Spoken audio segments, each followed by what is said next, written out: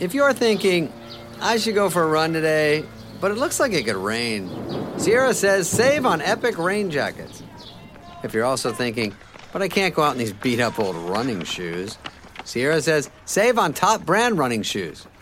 And if you're still thinking, but I'm also busy performing brain surgery, well, then we say, you really should have led with that. Sierra, let's get moving to your local store, like now. Go!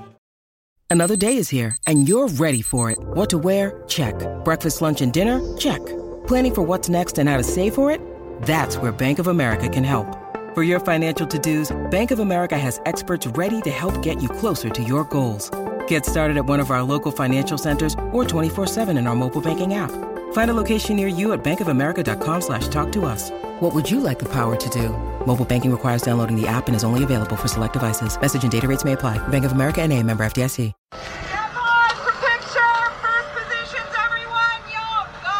And action!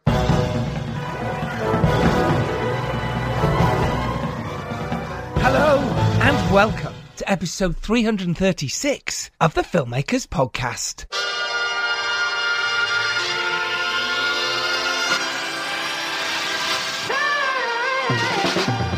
This is a podcast where we talk filmmaking, from indie film to studio films and everything in between. How to get them made, how to make them, and how to try not to F it up, in our very, very humble opinion.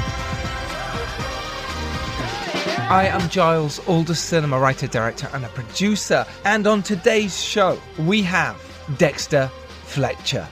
Yeah, that's right. He is the director of the brand new Apple TV released film Ghosted, which stars Chris Evans, Ana de Armas, Adrian Brody, Amy Sedaris, and with some amazing cameos that I'm not going to spoil here. Ghosted is an action-adventure comedy movie written by Rhett Reese, Paul Wernick, Chris McKenna and Eric Summers. Dexter Fletcher, if you don't know, was an actor. Started off when he was very young making movies, but he's known especially for Lock, Stock and Two Smoking Barrels, Guy Ritchie's amazing feature that put him onto the map, and all the boys in it as well. Dexter has gone on to make many, many feature films and TV as an actor, but we're here to talk about him as a director, writer and producer, and those credits include Wild Bill, his debut movie, which starred Charlie Creed Miles and Andy Serkis, and then he went on to direct Sunshine on Leith, which was a Scottish romantic musical. It's fantastic. Then he directed Eddie the Eagle, starred Hugh Jackman and Taron Egerton, of course, with Christopher Walken in there. I love that movie. So brilliant. And then he was asked to replace Bryan Singer as the director on Bohemian Rhapsody, which he did, but he ended up getting an exec producer credit, as the DGA rules only allow one person to be the director of any said movie, which is sometimes unfair. He then directed the fantastic Rocketman, again starring Taron Egerton. It is brilliant fantasy musical drama based on the life of Elton John. If you've not seen it, you really need to see it. I'm sure you have. Those who are listening now, I'm sure you've seen Rocketman. Stunning, stunning movie, and it really put Dexter on the map as a director that is brilliantly capable of making amazing films. He then did a little bit of TV with The Offer. It's the miniseries making of Francis Ford Coppola's The Godfather. And now he has directed Ghosted. So myself and Dom Lemoir sat down with Dexter and had a rather lovely chat. Dexter talked all about pitching and why even now he still has to pitch and why it's a good thing. He talks about making your first film versus making a studio film. What's the difference? How you respond to notes and deal with pressure. He also talks about why directing is a lonely job and why he still has to work harder and harder, and gives you some amazing advice to go out there and make your films and TV as well. So thank you all so much to those who listened to last week's episode with Eben Bolter, the cinematographer of The Last of Us. We got some lovely comments on that. And because we recorded for an hour and a half, there is quite a lot of bonus clips there on our Patreon page now. Go join it. Go support it. Support us and the podcast if you like this. Tell your friends for one thing. But then do go join the Patreon. There's some amazing bonus material on there. And it just helps us grow and makes us feel nice and warm and cuddly inside. So, that's it. I am making a fashion advert this week, which is pretty full on and fun. And games, as you can imagine. So, I don't know who next week's episode is right now. I'm probably going to sort all that out on Sunday. But right now, I'm going to play you the trailer for Ghosted, and then you get to listen to Dexter Fletcher. Enjoy. I was just wondering if you wanted to, go out sometime. You want to get a coffee? Now? Yes, now. I'll just hang on. When I wake up. Her name is Sadie. I mean, I know this sounds crazy, but I think she might be the one. I know I'm gonna be the man who goes along with you. She really is great. You'll see. Any word? She ghosted him. I bet she isn't even seeing your text. She does travel a lot for work. Go to her. I'm going to London.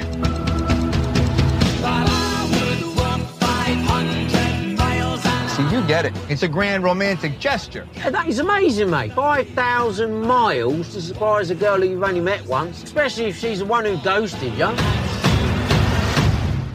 No, she didn't ghost me. She just doesn't have an international calling plan. Oh, right.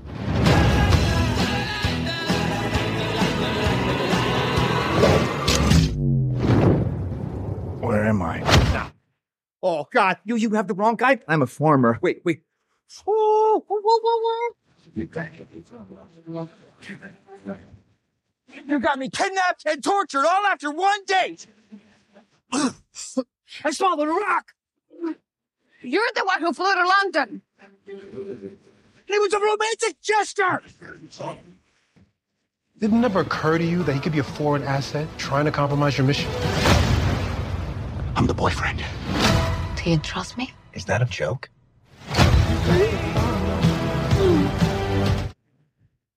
Hey, Dexter, how are you, mate? Giles Anderson. Alderson. Yeah, Alderson. I get Anderson all the time, be honest. Mr. Anderson. Yes. Oh, of course. You do look like a computer-generated Matrix type person. Thank you.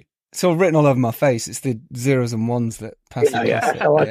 That's why I'm so advanced. Yes. He does like to inhabit those zeros and ones. Yeah, I do. It's the only way. This is Dom Lemoir. He's a fellow writer-director, as like myself. Hello. Funny anecdote to start, actually. I once drove you at home, Dexter, on, I think it was when We Still Kill the Old Way, after the church scene many years ago. So there's a fun anecdote. Must have been very enlightening driving me home all the way to East London. That's the one. It's a great story, the way you tell it. That is brilliant.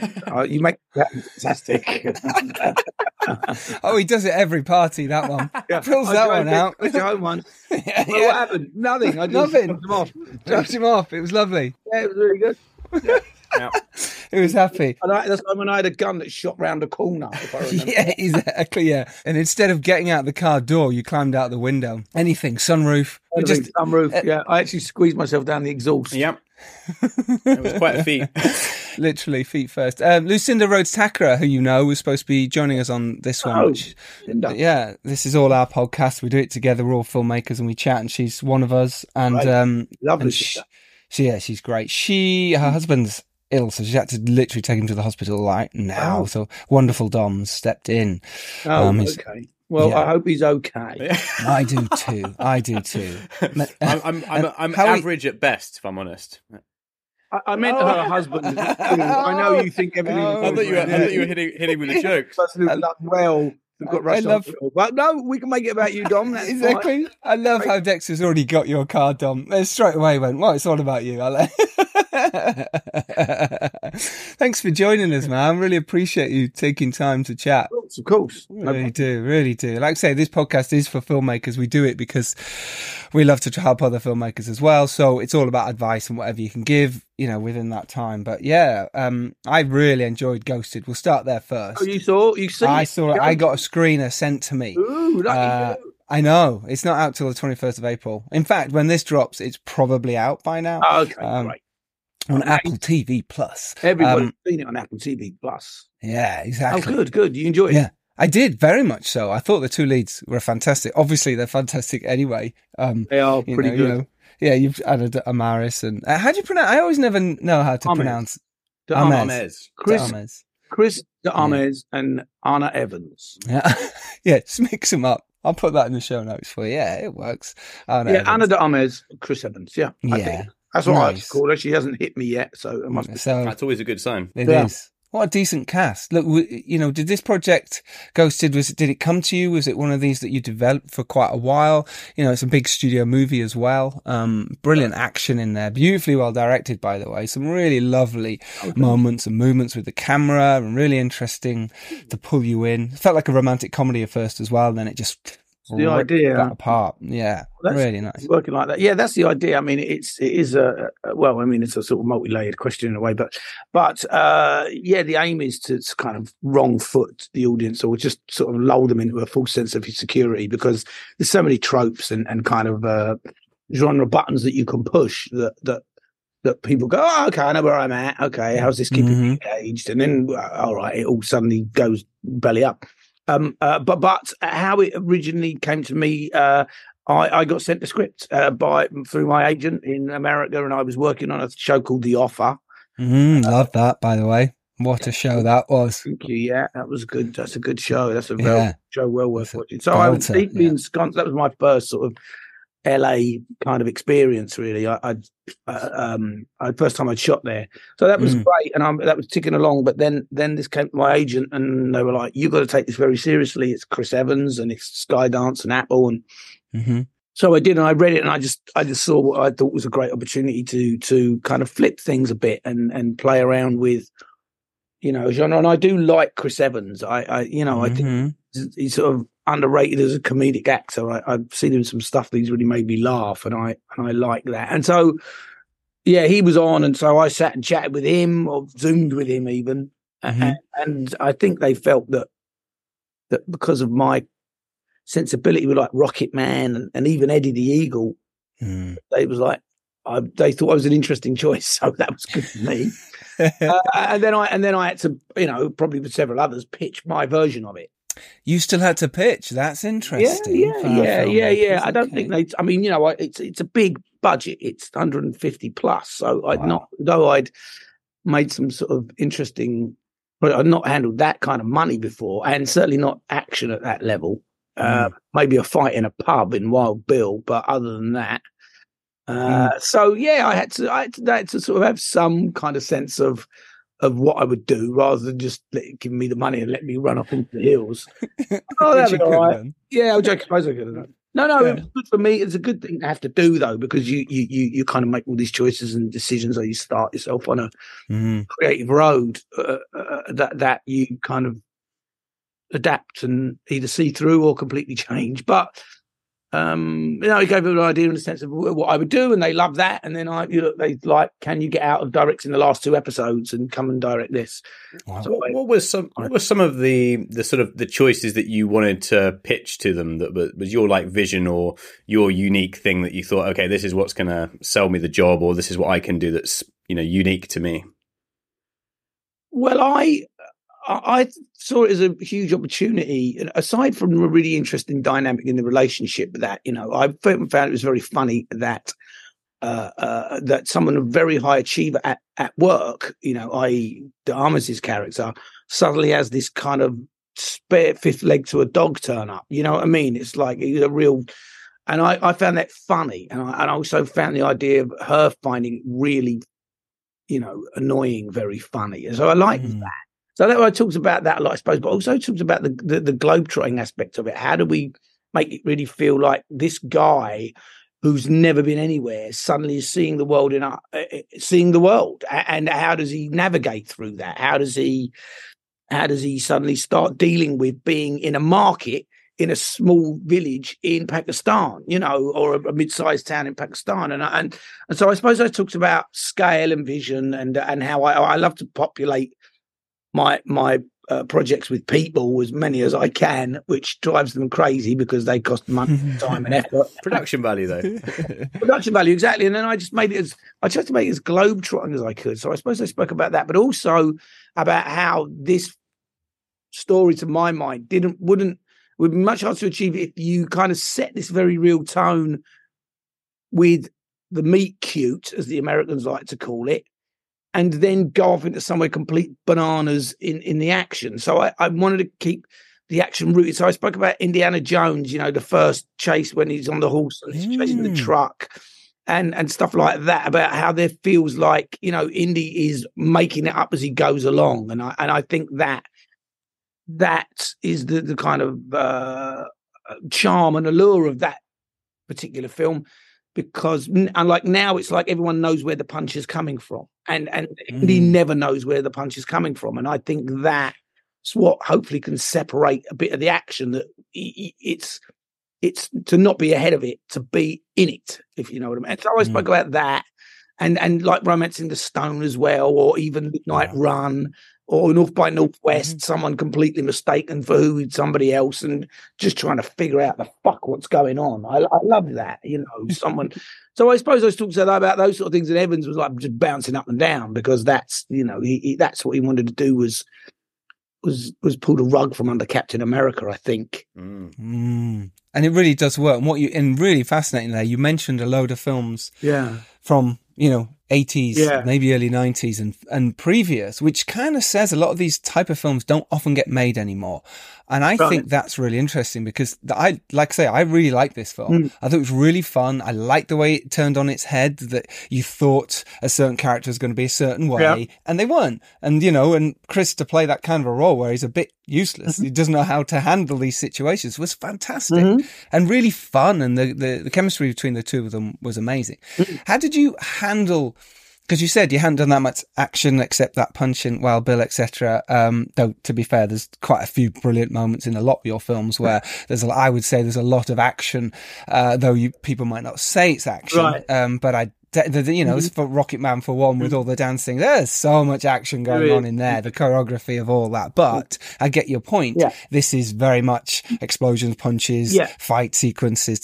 How did you find that? How did you navigate that?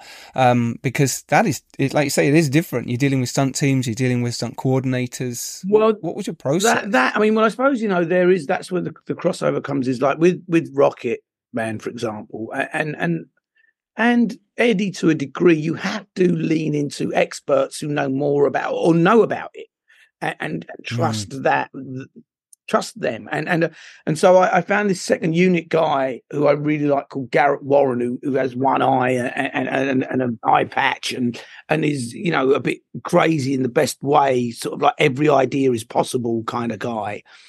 And he works a lot with James Cameron, and he was out in Australia, I think, or shooting with Cameron. Anyway, I just loved him. And so I would give him a shopping list, as it were, of stuff that he would go and shoot up in second unit. But also we would devise pre-stunt vises, of certain moments, like on the jet and the bus was pre-vised. And that was a new world for me. So I was starting to see stuff before we committed to camera. So ideas could take shape and I could spend time with them. But it's like choreography with the dance numbers, that they go off and they choreograph and you come and I don't know dance moves. What am I going to say? I'll make them do a jeté there. That'd be good. If we could throw in a bit of fucking Running Man.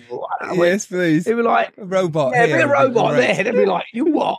So I can suggest musical styles and things that I like, or give equivalents of things that I would respond to. But then you kind of, it's collaborative part of it. But I think it feels like that's part of my kind of background, being an actor. You're in an ensemble, you're in a collaborative process. So I'm all good for that. I mean, my favorite phrase is, I know what I don't know, which means that I understand what other people do know, and I'm really happy to sit in the middle of that and look like, and just take all the glory. Do you find it easy or a challenge in terms of trying to work the performances into all those stunts and all those those kind of choreographies? I don't find it because everyone's so focused, aren't they, on like, okay, we've got to do this move here, the camera's got to be here, safety. Yeah. Like, does it kind of take care of itself because they're focused on what they're doing, or?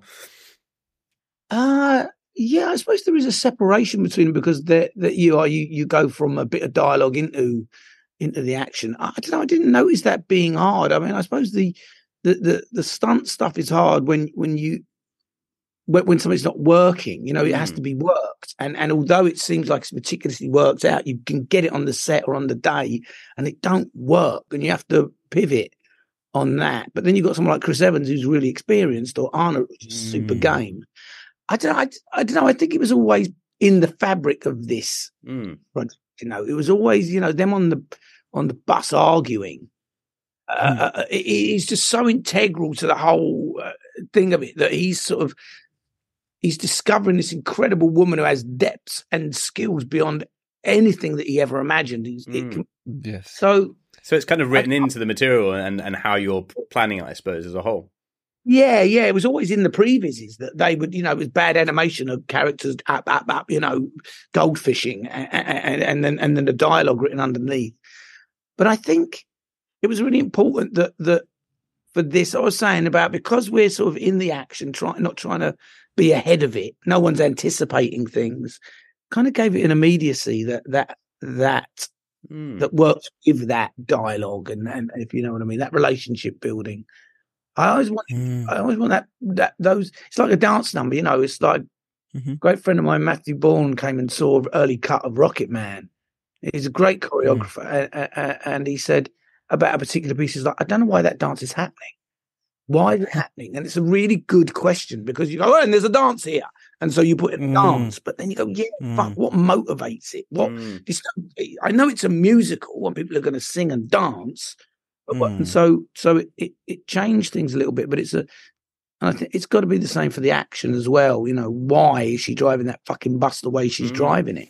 I think you've hit on such an important point across like every aspect of film, which is motivation. I mean, like when I was learning to work with actors, like that was the big sort of realization, is if someone's doing something and there's no reason for it, and it feels like there's no reason for it, or if they're doing something in the story and there's no reason for it, that's when you lose your audience. If you can get the motivations and it's there at the right level, everything else falls into place.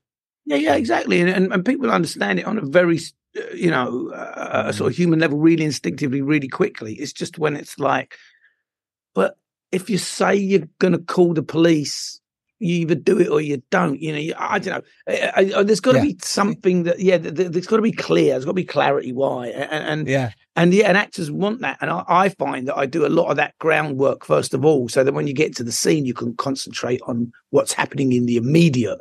You don't have to think about the backstory and your dad didn't love you enough, or your mum, you know, smacked you for eating the strawberries or whatever, you know.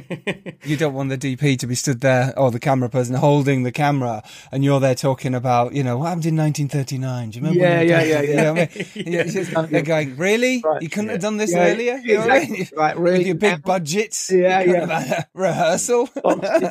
Yeah. It's like, I need to get some lights, so where am I going to put them? Yeah, exactly. How do you compare doing something as big as Ghosted when you go back to something like Wild Bill with your, you know, debut movie in that sense? How, you know, you're comparing the two, but yet would you still say it's the same thing, but just on a bigger scale? How would you describe that for our listeners? I mean, yeah, that's the most straightforward answer, but I suppose no, because the you know, to think about something like Wild Bill and the luxury of Wild Bill and making your first film, and I don't know if it's unique to my own experience. I suspect it isn't, but I had a movie that was pitched at a certain level, a certain price. Someone went and got me that money and went, here you go, you go do it. And I'd co-written it, and I'd got all my friends to be in it. There's not a person I don't know personally. And I kind of had an autonomy in a way that I've never experienced since, because those producers were very trusting, and I had this wealth of experience already behind me, and they were like, "It's your baby, it's your thing," and it was working. And long as things are working, you get support. You know, as long as the dailies are coming in and everyone's sitting there, and then, you know, things would fuck up and you'd pivot and make it work or whatever. So. And so that was good. But so as soon as you start working for a studio, because that wasn't for a studio, we made it and then sold it afterwards. That was the Universal bought it afterwards. But when they go, okay, you're doing a film for Fox, you got Fox's opinion, you've got all those things.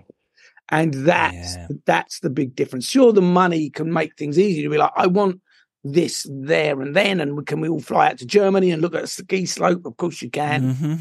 And you can do all of that. But you're dealing with a tougher situation, more voices, more opinions. It's interesting. I think a lot of our filmmakers who have come on this, and I felt the same way. You're never as free as your first film. You might be shitting yourself more than any other film, but you're never as free to just go, well, whatever happens, happens. And you don't realize it until it's too late. You're like, this is great. Everyone's fantastic. This is really good. I can make the day really good. And then, no, absolutely. You don't have so many long nights of like looking at cinema like, fuck, what am I going to have to deal with tomorrow? Yeah. How am I going to deal with that exactly? What am I going to say to respond to that situation? How am I going to get this part of the edit that I really want in to stay in? You know, all that kind of stuff. It's that sleepless night stuff. Yeah, absolutely. And stuff that you can, that you've kind of got in your head. Now people they want to see it before. They have to. The stakes are higher. They're like, this is fucking millions of dollars. Yeah. Good you saying, oh, God, it's us. Don't worry. It's like, show us. Tell us. Is that part of your process when you sign on to a big movie like this? Is it that you just sort of take it and you understand, all right, I'm working with Skydance, I'm working with another studios. Is that okay? I'm going to have to take that as, or is it? Do you think about having those conversations up front and think, well, what's my process in the edit? How much am I giving away? That kind of deliberation. I suppose you kind of. You just get wiser to it. I mean, hopefully you don't get jaded by it, but you just get wiser. Like, okay, maybe in the long, and you try. And I suppose if you can counter it early enough, if then you can save yourself trouble down the line. But there's always going to be something.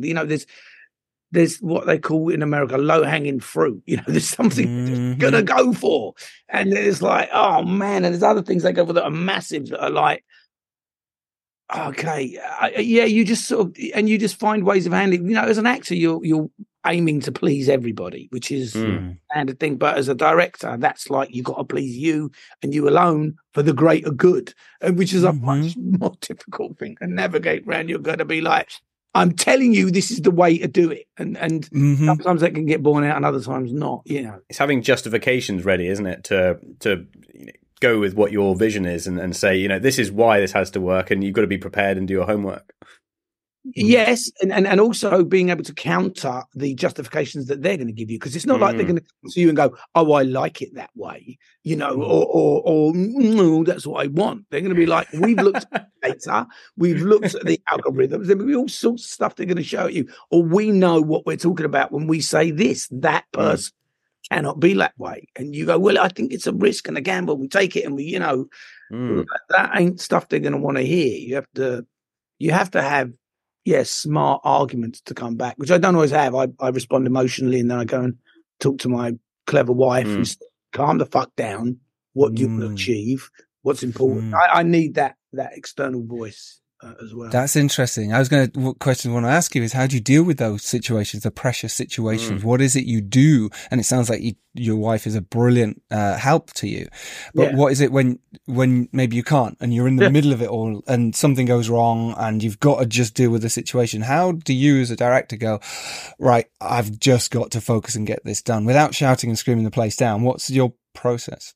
I'm not a shouter and screamer. I step away. I take a glass of water. I try and work through the problem, and then ask myself what it is that they're trying to actually, what it undoes, and what the arguments for not allowing that to happen are. And you understand, I'm going to be able to get it to a certain point, and either they're going to listen to that reason and that logic, or they're going to keep pushing it, and then you get into a different stage of it. It's like, okay, how do we test it? How do we put what you're saying up against what I'm saying, and see how it goes? But it's a lonely job. It's lonely, because at the end of the day, the decision comes down to you, and even the decision of like, okay, I'm going to let it go and lose this argument.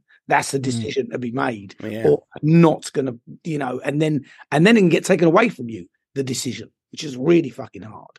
You know, when the decision gets taken away, you're like, that's why I could imagine people completely lose their minds. I mean, there's certain things that, you just can't win, but it's not for want of trying. You just have to take yourself out of the situation, because when you feel the emotion rising, that's counterproductive. You can't. Taking time out is such a valuable thing. If you can wait till the next day to write that email, and then, you know, time allows you to, it's such a valuable thing, rather than like responding in the moment and, you know, getting caught up in it all. Yeah, I agree. I suppose the flip side is you've got these studios and they have got this wealth of knowledge, so it's an asset as well to be utilized. No, exactly. It's not to say like only your ideas are good. That's what I'm saying. I know what I don't know. I mean, I was like, okay, I'm prepared to give that a try. I'm willing to take the argument on board. You know. Has your process with actors changed much from going from like Well Bill up to something like this, in terms of like the prep, you know, how you talk about the role maybe before you're shooting, those kinds of things, or is it kind of similar? What the prep building up to these? Like sort of character development and, you know, talking about the character, the rehearsals. No, that evolves. Hopefully, that evolves with you as you make bigger. You know, you get into bigger canvases. You know, it's an incredible experience, and as that experience gets bigger and more complex and more involved and allows you to expand your imagination and your vision, then no, you've got to be able to evolve with it, I think. And then otherwise, if you think you've got it all pegged, you'll probably end up in a sticky situation, you know. No, that's part of the thrill of it, is like there is no limit to it. And equally, I imagine, even if you go, you know, you sort of choose to do something that's a lower budget, you know, you've got to be able to adjust as well to that. It's about being adjustable, I suppose. But I mean, look, you know, the filmmaking essentially is like the combustion engine, isn't it? It's essentially the same process. It has been for 120 odd years. You know, it's not. I mean, okay, now it's digital and now there's electric, but you know, for a long time that process was the same. There's the core elements that are there.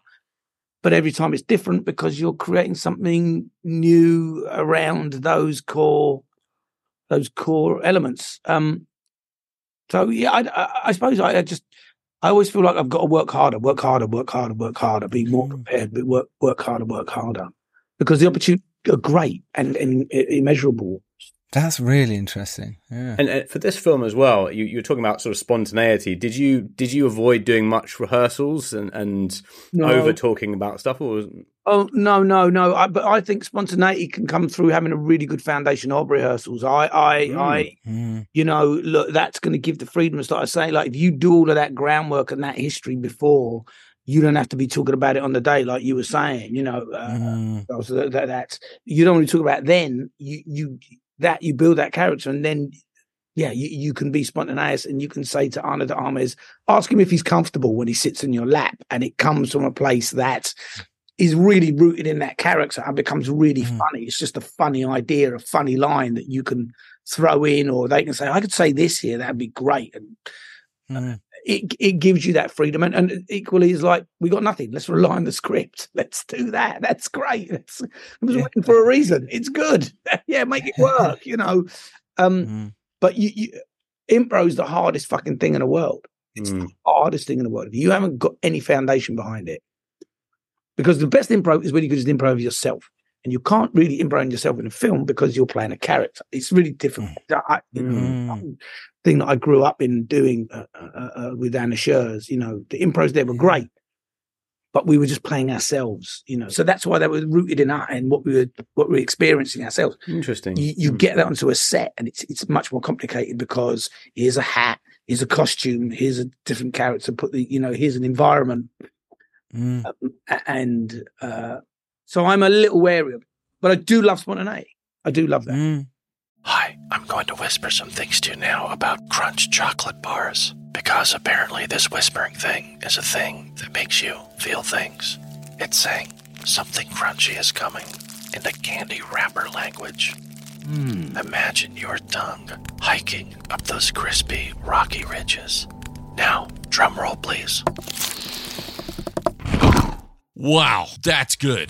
Crunchy, munchy chocolate doesn't whisper. Turn up the fun with Crunch.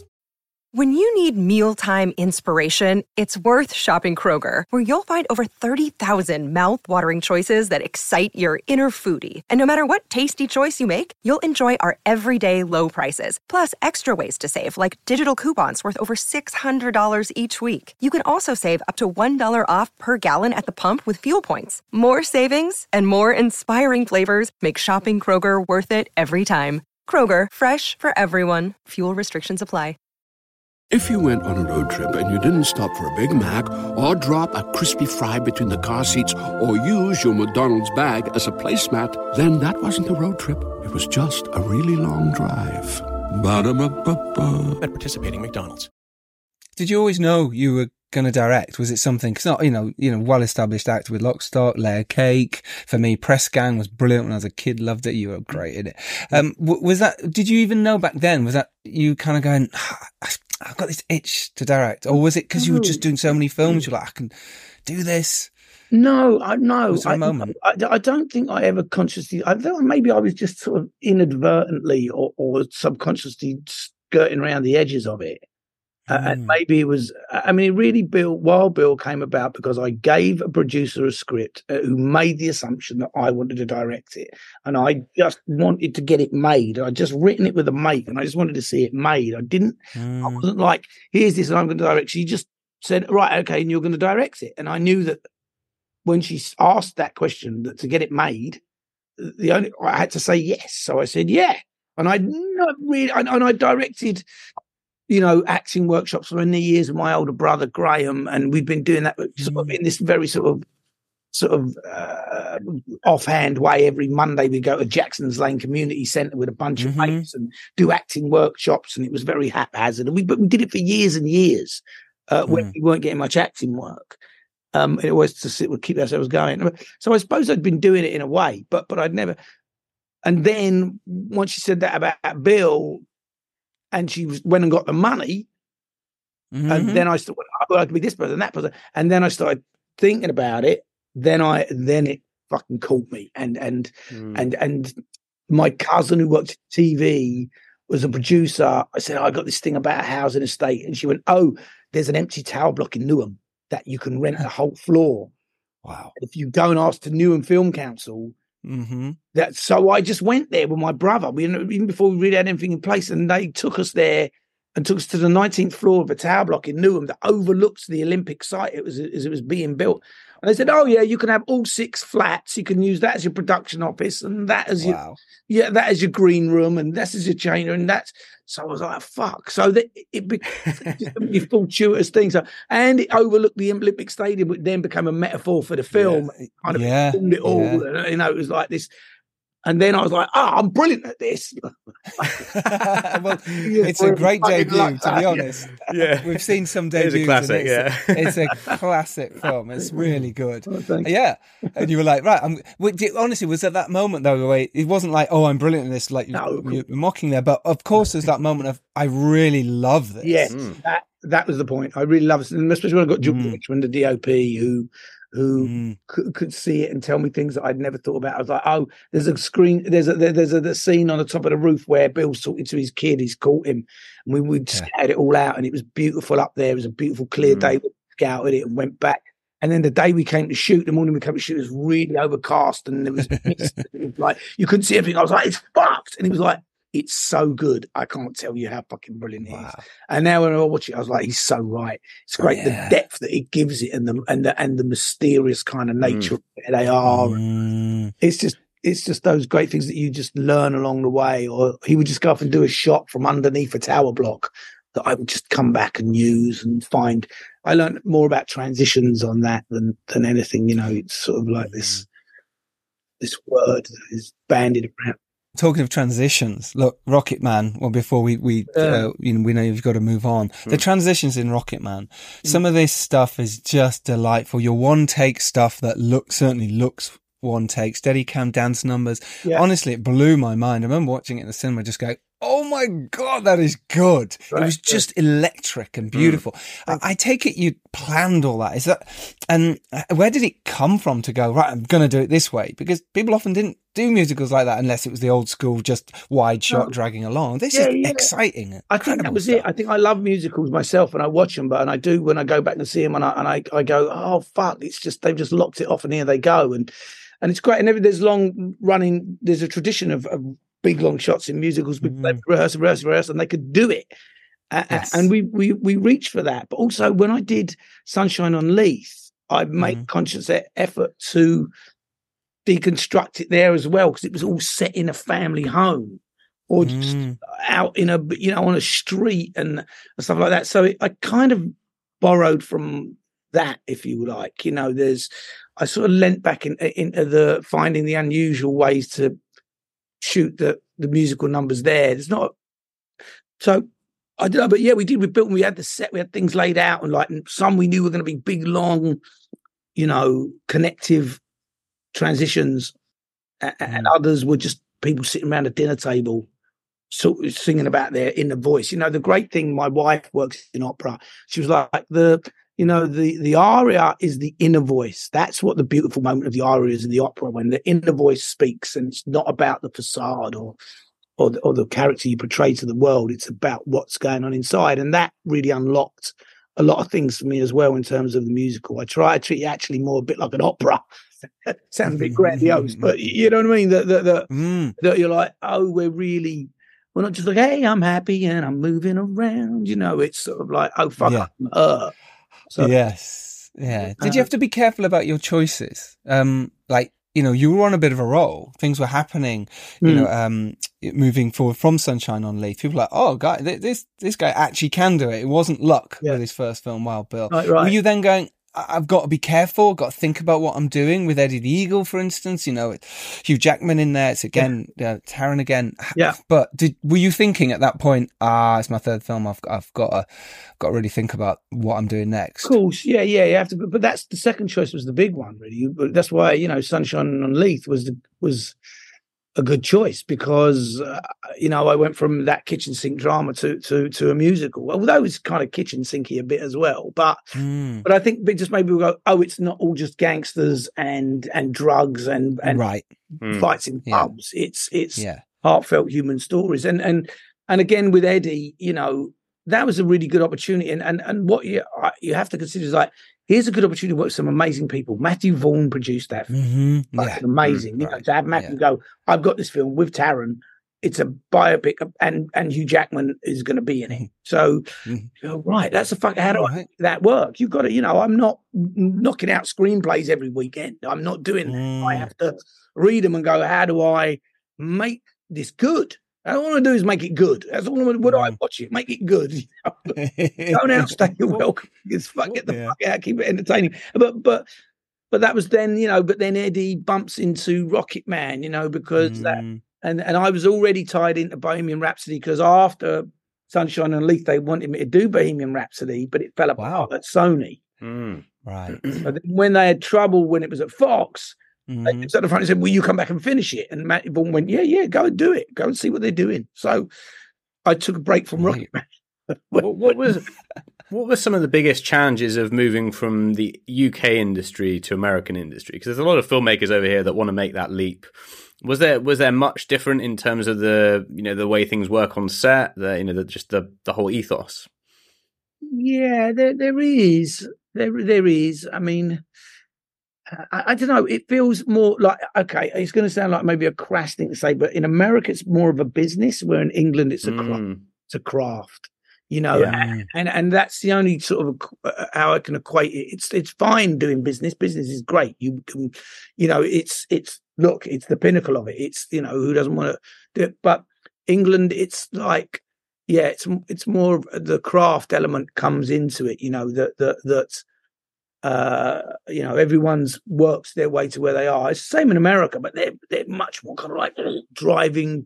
They're bullish, I suppose, is the phrase. It's like when I was setting up on The Offer, I spoke to Al Ruddy, who's the producer of The Godfather, on the Academy Award, and he said, "Oh, hey kid, I heard you did that Bohemian Rhapsody," and I went, "Oh well, I helped them finish it. I helped out," and he went, "Oh, you're fucked in Hollywood."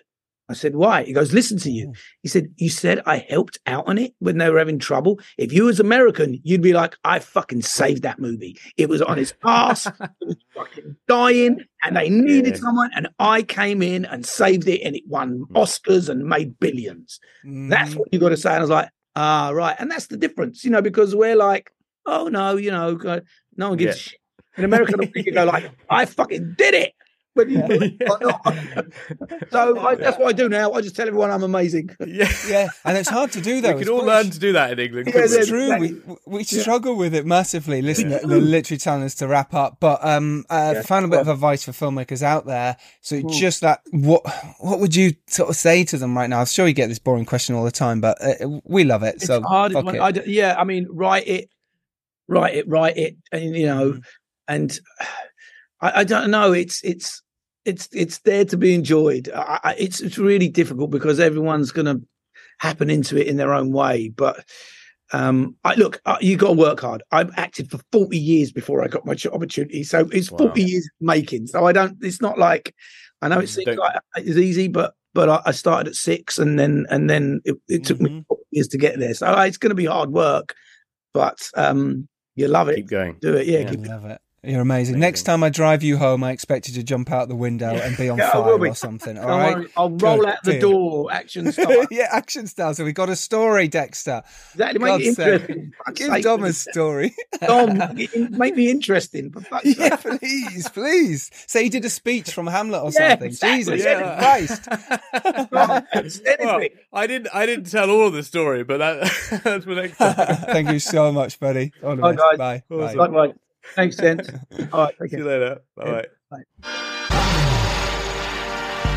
Wow, that was Dexter. That was disclaimer, because there was a little bit of confusion at the start when I came in. So my headphone jack was doing like complete digital noise, so I couldn't actually hear anything that Dexter was saying. So I was kind of so you wait for him to be silent to then jump in with a question. yeah. So there was a bit of confusion in terms of what was going on with Lucinda's situation and the anecdote, etc. Throw that out there. Just throw that out there. I had like robot noise coming through my headphones, but hopefully it will make sense when I listen to it, because I didn't hear what he said. I love chatting to Dexter. I've wanted him to get on for ages, and Lucinda's managed to sort that out. I think that's really thanks, cool. Lucinda. Met Lucinda's dad yesterday at a screening as well. There you go. Yeah, Martin Neely's screening of his short film. Yeah. Shout out to Martin Neely. Yeah, absolutely. Big shout out to Make Your Film alumni as well. Yeah, speaking of which, I hope you enjoyed the Make Your Film event, the Filmmakers Podcast Present Make Your Film event the other night. At London Independent Film Festival. We will do another one soon, won't we?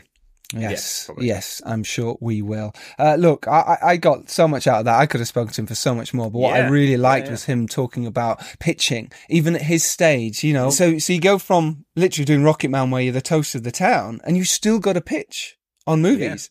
That says it all, right? I like that in a way, because I feel like that's the kind of accountability that keeps directors like good and on their toes, like even when they do get famous. And not become the sort of megalomaniacs that blow like billions of dollars on crazy films that haven't been thought out. So in a weird way, I think it'd be a nice thing to have to pitch and like. I agree. Well, you also then realise if you want to do it, getting a blank check on something, hey, come and do this £150 million movie, it does put a different mindset on it. Whereas you actually go, I'm going to pitch on this.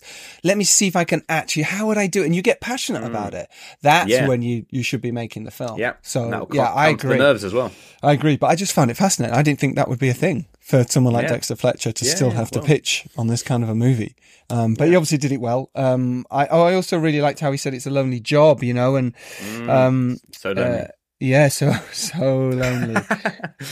And that going from an actor to a director, how that felt for him. Great guy. Great. Listen, I've seen all his films. For some like director, and I just went through them before knowing he was coming on. Just went, oh God, I've seen them all. Yeah, and it's not that often you do with someone as well established as that you have seen every single one of them. Yeah, it's nice, isn't it? It's just really cool guy, brilliant. That British indie scene just blew it up with some absolute cool ass films. It's that kind of British indie, fun, wacky, brilliant energy that's just been carried through into Hollywood, really. Yeah. And done a good job of it. Very, very good job. It's interesting, isn't it? Quite a lot of the Lock, Stock gang, still riding high, still doing really well, still making movies. A lot of them. It's a huge film, but still. All right, look, I hope you've enjoyed this. This has been... I enjoyed it. Yeah, no, thanks for jumping in last minute. Why not? Five minute call. 5 minute call. You were literally called him up. Do you want to do a podcast with Dexter Fletcher? Oh, I could do. I've got stuff. I've got an edit to do. I've got this to do. When is it? 5 minutes. You went, yep, I'm in. So it's cool. It's Dexter. Right, we'll do it. Yeah, I'm glad I did. Yeah, I'm glad it. Ghosted is out now on Apple TV Plus. It's brilliant. I really enjoyed this film. It's a proper throwback to those old 80s movies, and it's a flipped on its head premise as well. So definitely no damsel in distress in this film. I loved it. Well done, Damsel Dexter. causing distress, you might say. Yes, indeed. So, go out there, make your films. Be inspired by Dexter. Look what he did. He went out there and wrote something with a pal, got it made, and look where he is now, making 150 million studio movies. Yeah. Dollars. Maybe. You can do it too. And so can me and Dom. All right? Yeah. Even us. So, even us. So go out there, make your films, make it happen. And if you're lucky enough to rise up and do well as Dexter has done, it is your duty to send the elevator back down. We will see you next Tuesday, as always, when our guest will be announced then on the podcast, because I don't know who it is, because recording this 2 weeks behind. Could be anyone. Could be anyone. Actually, could be anyone. Could be you. Could be you. Imagine if it was. Imagine if it was you. That would be weird, because you might not even know about it. I just call you up. Suddenly you're on the podcast. You're on. Yeah. It's you. Your time is now. It's like basically like Squid Game. Yeah. Right, till next Tuesday, everyone. Take care. Go make your film. Make it happen. Bye-bye. Bye, Dom. Bye. Bye, everyone else. Bye.